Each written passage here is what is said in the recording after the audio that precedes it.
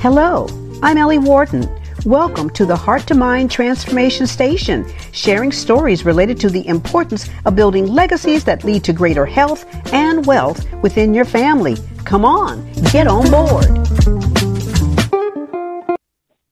Today's guest, Kohan Killetz, has been an animator, a film director, an award-winning screenwriter, a martial artist, a teacher, and a globe-trotting adventurer. But his chief passion is history. He studied history and Middle Eastern studies at the University of Arizona. He is a fascinating person with a fascinating story, and I'm excited to welcome Kohan Killetz to today's show. Welcome. Oh, thank you. I'm glad someone considers me fascinating. I may very well be an object of study myself. I do hope so. You know, it's been my dream that someday I get so successful that people will go on my YouTube channel and say, "Oh, I wonder what's the deep political meaning and the satire of the ironic use of dirty poo." Well, I certainly found a lot of deep meaning as I was doing research for you, because you are really quite a colorful character in many ways. And getting to know you really has been it's like life imitating art, because it's like no matter what perspective do you look at you from, you get a totally different perspective because you are so many. You have so many canvases to you. First of all, it starts out with your name, Killetz. That is more than just a name. It has a meaning. Tell us, what does that mean? Okay, so Killetz is basically my Latinization of the Canaanite word Halis, which means restorer. It sort of has like a meaningful for me because my goal in life has been to sort of restore these old ways, these old Canaanite, traditions, and help people understand, the ancient world. They say if you don't learn from history, you're doomed to repeat it. Of course, they also say the one thing we learn from history is that no one ever learns from history. That is true. And so actually, I'm putting the accent on the wrong part of you. It's Killetz, right? It's more of an accent on the let's part. It doesn't matter at all. You're just going to answer to everything, right? Killetz. Some people call me Killetz. Some people have called me Klutz. Some people have called me Klitz. It really doesn't matter, like the vowels. In the Semitic languages, it's the consonants that matter. Okay, all right. Well, we want to make sure that we're giving you due credit because like you said, you do have this as not just a name, it is a meaning. And also I noticed as you were writing your description, it could be a verb, it could be a noun, it could be an adverb. It could be a lot of different things to different people. That was what was so interesting to me about you. You're colorful, you're fluid, yet you conform to a specific genre, which is the study of history. Tell us about how all that came about to be. Well, I've always had this sort of deep interest in history. And I think it arises from a sort of like empathy on my part. The thing that people find weird about me is I don't have this sort of like chronological bias to think that lives today are necessarily more valuable than lives 2,000 years ago. To me, a person is a person if they lived 100 years ago, 1,000 years ago, 2,000 years ago, and I am capable of feeling empathy for them. And the other thing about history is that it's so goddamn interesting because, everyone likes to read a gossip column. Well, not everyone, but there's a lot of interesting gossip columns. Imagine history is just like the world's greatest gossip column. They're only the most interesting things that have ever happened ever that managed to be recorded. That's the cool thing about history. And so you have managed to capture that through your art, through your writing, through your animation in order to bring it to life. Is that what it is? Yeah, that's my goal. And I like to say that when I'm writing a story, I don't necessarily just want to write a story. A lot of my work has been like to create a new genre, sort of like how, Westerns are a genre, or like a lot of different historical periods have their own like little genre. And my goal is to create like a Canaanite or ancient Near Eastern genre with its own, unique tropes and ideas as a way of exploring, the big ideas of history, basically, but in a human way. in a human way. Well, let's talk about your novel, 7 Times and 7 Times I Bow, available on Amazon, just giving you a shameful plug. And you talk about it illuminating and restoring a former world, one which is alive with color and activity, yet already millennial old, which is ancient Canaan. Talk about your passion for Canaan and why the book is so important for us to read it today. Well, I think there's a lot of ways in which the world of the ancient Canaanites is very, very relevant to us today. Certainly, it's interesting for me, particularly as being from like the Southwest in Tucson, as we're sort of like in this border area between Mexico and the United States. And human cultures do not stop at a border, you know. It's sort of like a gradient. And the most interesting stories and the most interesting art to me comes from the places where different cultures mix and mingle. And Canaan was kind of like that for the ancient Near East. It was between like Anatolia in the north, Mesopotamia in the east, and Egypt in the south. It was an interesting mix of cultures and also this sort of like creativity. The theme of my book is oppression. The Canaanites were an oppressed people who've been the victim of successive empires, one after another. But they've never let, the fact that they're being subjugated by another empire stand in the way of their individuality, their creativeness, and their desire to, progress human civilization. I mean, everyone's heard of, like, the Phoenicians inventing the alphabet, but few people know that the alphabet that actually preceded the Phoenician alphabet was the Proto-Sinaitic alphabet, which was invented by Canaanite slaves working in copper mines in the Sinai Desert. Sort of like this creativity, this intangible like legacy of oppressed people in the world that makes such a big difference. And people should, when we're studying history, always hear it from the perspective of the powerful, the rich. And I wanted to show the side of history that's not always talked about. The cultures that did not have the strong empire, the ones that were hated, the hated people like the Canaanites. Most people who know about the Canaanites know about them from the Bible, where they're sort of like condemned as like the ultimate evil. And then God, says, Israelites, you must kill every Canaanite man, woman, and child, even the animals. But the young virgins who have not yet known a man, you may take them for your wives. In language like that. Well, it is true that history, which is his story, is written from the perspective of the victor, certainly not from the one who has been conquered. So what you're doing is you're taking the story and reversing it and showing the other side, because there's value to everything. Or obviously, they wouldn't have been there in the first place if there was no value. There's no such thing as, well, they're just a slave. There's a value in that type of human toil. And so what you're doing then is representing the other side of the story. Is that correct? Yeah, I wanted to represent like the Canaanite side of the story. Also wanted to show like some of these really inspiring stories about women from the time period.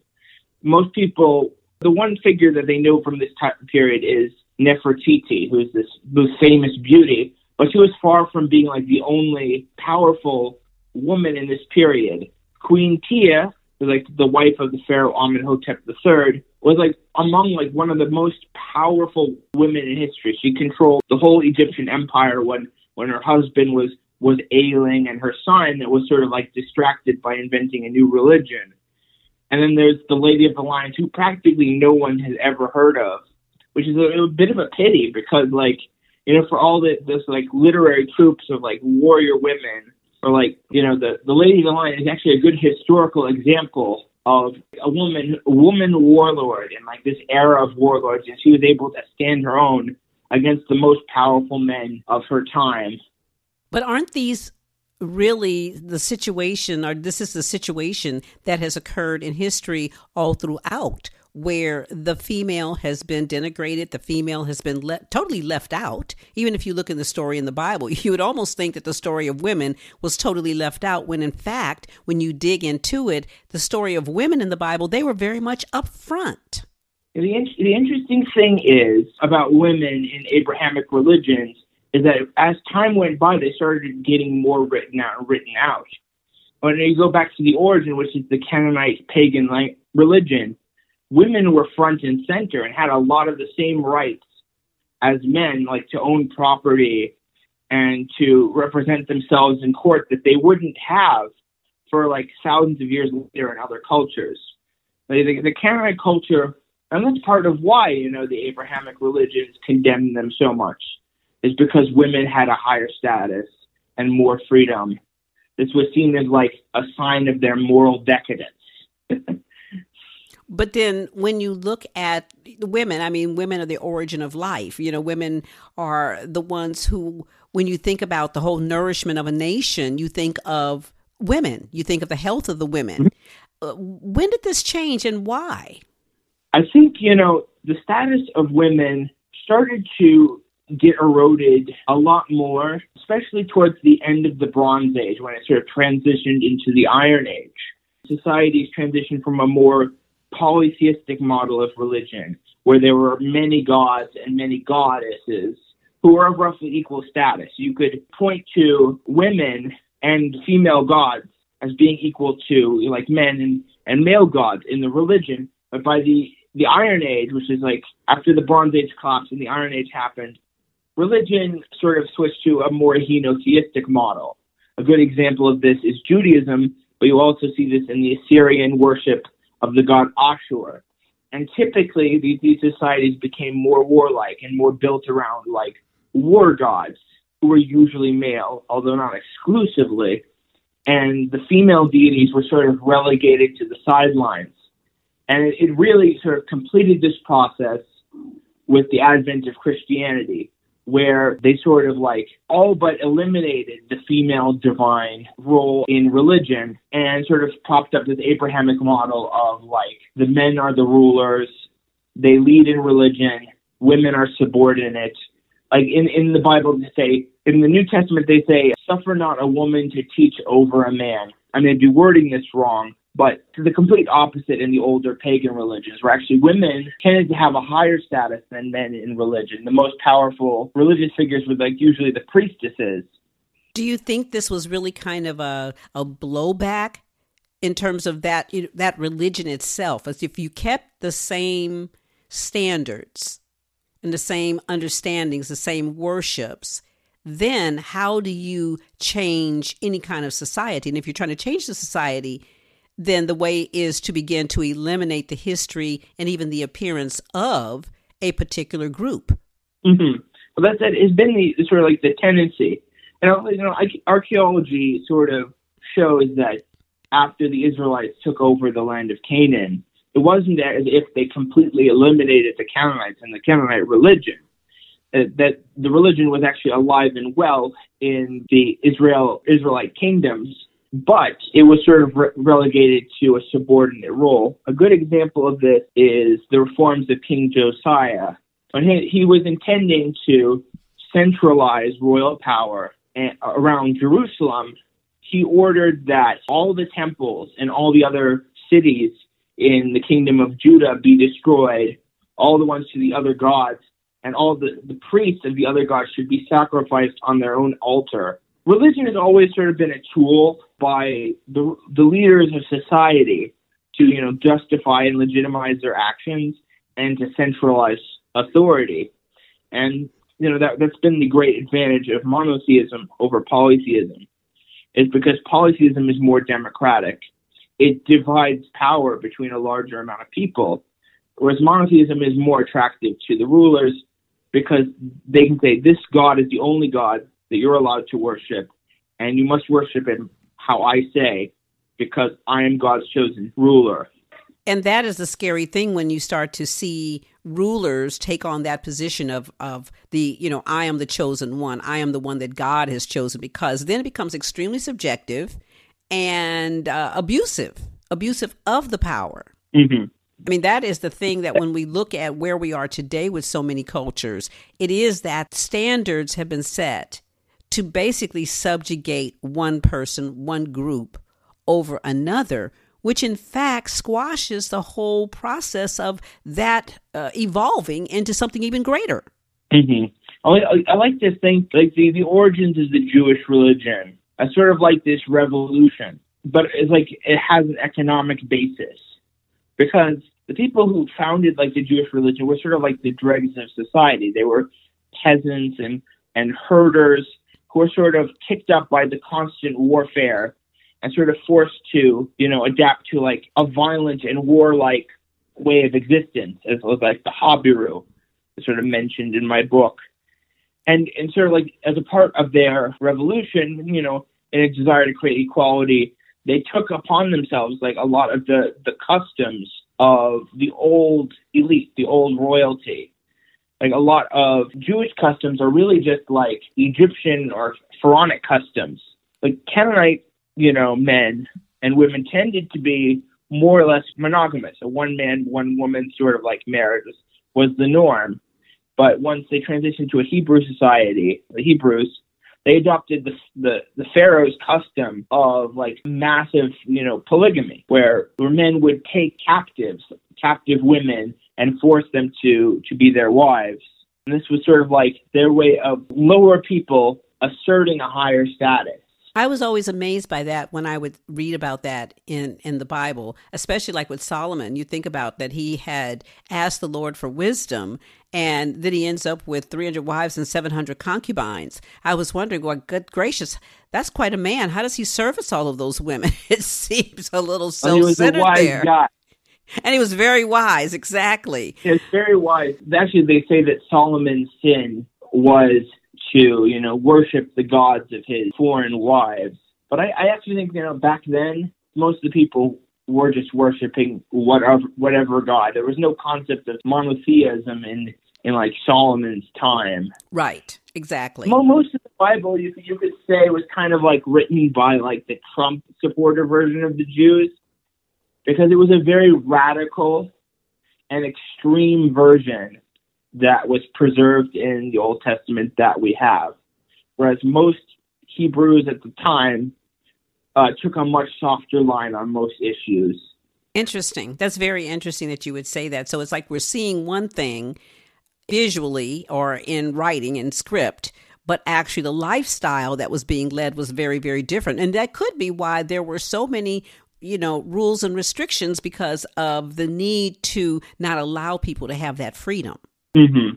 It's like you do what I say do because this what works for me. And then many times we know that people weren't doing what they said they were supposed to do. So it was all a facade anyway. It was just a control factor when it came to the populace. Mm-hmm. Well, the interesting thing about the Canaanite civilization in particular is how fundamentally the foundations of our Western society it is.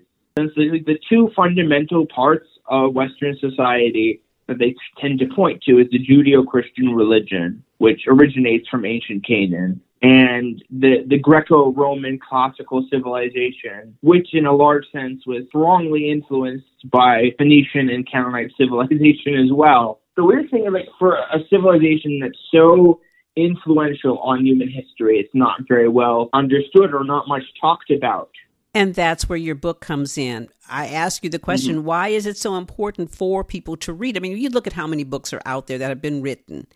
I always want to know, why is it important that we read your book? And you've done a very good job of explaining that, because many of us, myself included, would not have been aware of the true impact of the Canaanites on the overall history of the world. Mm-hmm. It is lost. Like a lot of people read books because it's good fun. That's why I tried to write my book, so it was a lot of fun. Right. Despite having a lot of darker subject matter, I do use a lot of humor. And I feel like the important thing about reading in general is about developing empathy for people, other people in different situations than you. And then you carry through this empathy to other people in your life. I've always been a big believer in the traditional value of history as moral instruction. The facts are in a lot of cases, the facts are irrelevant. It's the learning of the morality and empathy and like understanding human nature that you get from history. That's the important part. That is very true. That's why I even said that the acronym for the Bible is Basic Instructions Before Leaving Earth. That's what it stands for, because if you read it, it is a series of basic instructions that if we even look at our life today, you can always go back to those ancient writings. The basics are the same. The basics are the same. Love your neighbor. Don't don't harm. Don't do to others what you wouldn't want to have done to you. Respect your parents. Respect, life. Respect the environment. Don't kill. Don't steal. Those are the basic things that we all, no matter what society you go into, as they say, it's written in our hearts. Mm-hmm. It's a very universal thing. Of course, like all humans have a common origin. We all come originally from the same part of East Africa and spread out over the world. And I think that begs the question, is there this like original moral truth that our ancestors had so long ago? I'm sort of tempted to believe that. It's talking about like Jesus Christ. Have you ever heard of the deity Baal, or sometimes pronounced Baal? Yes. Yes. Most people have a lot of like negative stereotypes about him, like calling him a demon. But usually when people actually read what the stories actually have to say about him, they're surprised to find out that he's actually very Christ-like. He's sort of like some very close similarities, like, for example, teaching about peace and love. And the other one is making the ultimate sacrifice for the good of humanity.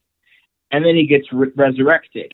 So you see this sort of like dying and rising God story all throughout world religion and mythologies, because it's so core to like who we are as people that we would believe something like that, right?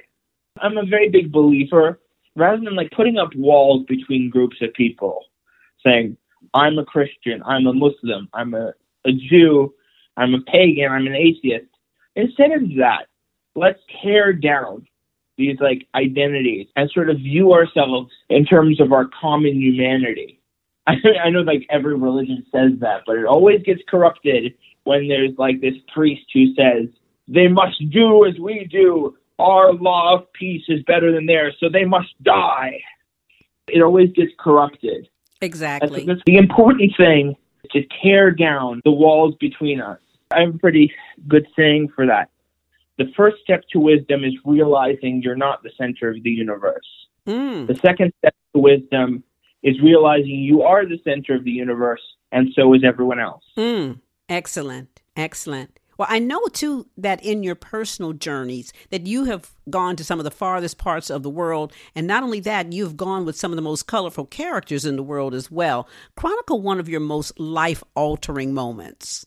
I'm trying to think of some of the stories to say about that. Any sort of thing like that, it's hard to, summarize. I can just say that I did spend about a year in Morocco trying to teach English. That's a funny enough story there. Well, did it work? No. Because they just weren't into that, huh?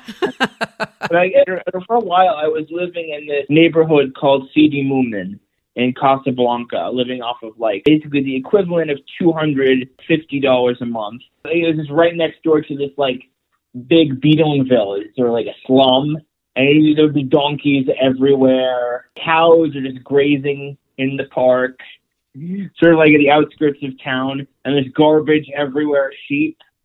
But the people there are so nice. I'm full of praise for Moroccan people. I mean, that was like the defining experience of my life, was getting to meet these people. Well, that's certainly meeting them on the ground level, too. You're not meeting the high and mighty, the pompous, the well-moneyed, the well-heeled. And, you're meeting the people that are the real people.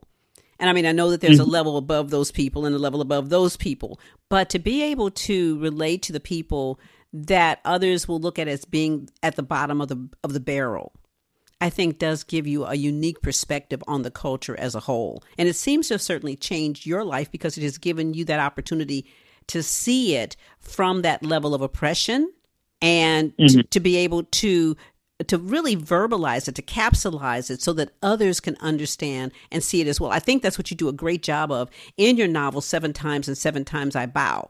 Again, available on Amazon. But before we go, you have a great YouTube channel. Tell us about your YouTube channel and how they can access it. Okay. It's called Kohan Killetz, KOHAN KILLETZ, KOHAN KILETZ. That's how you spell my silly name. It's Sounds like a jingle. The channel never got big.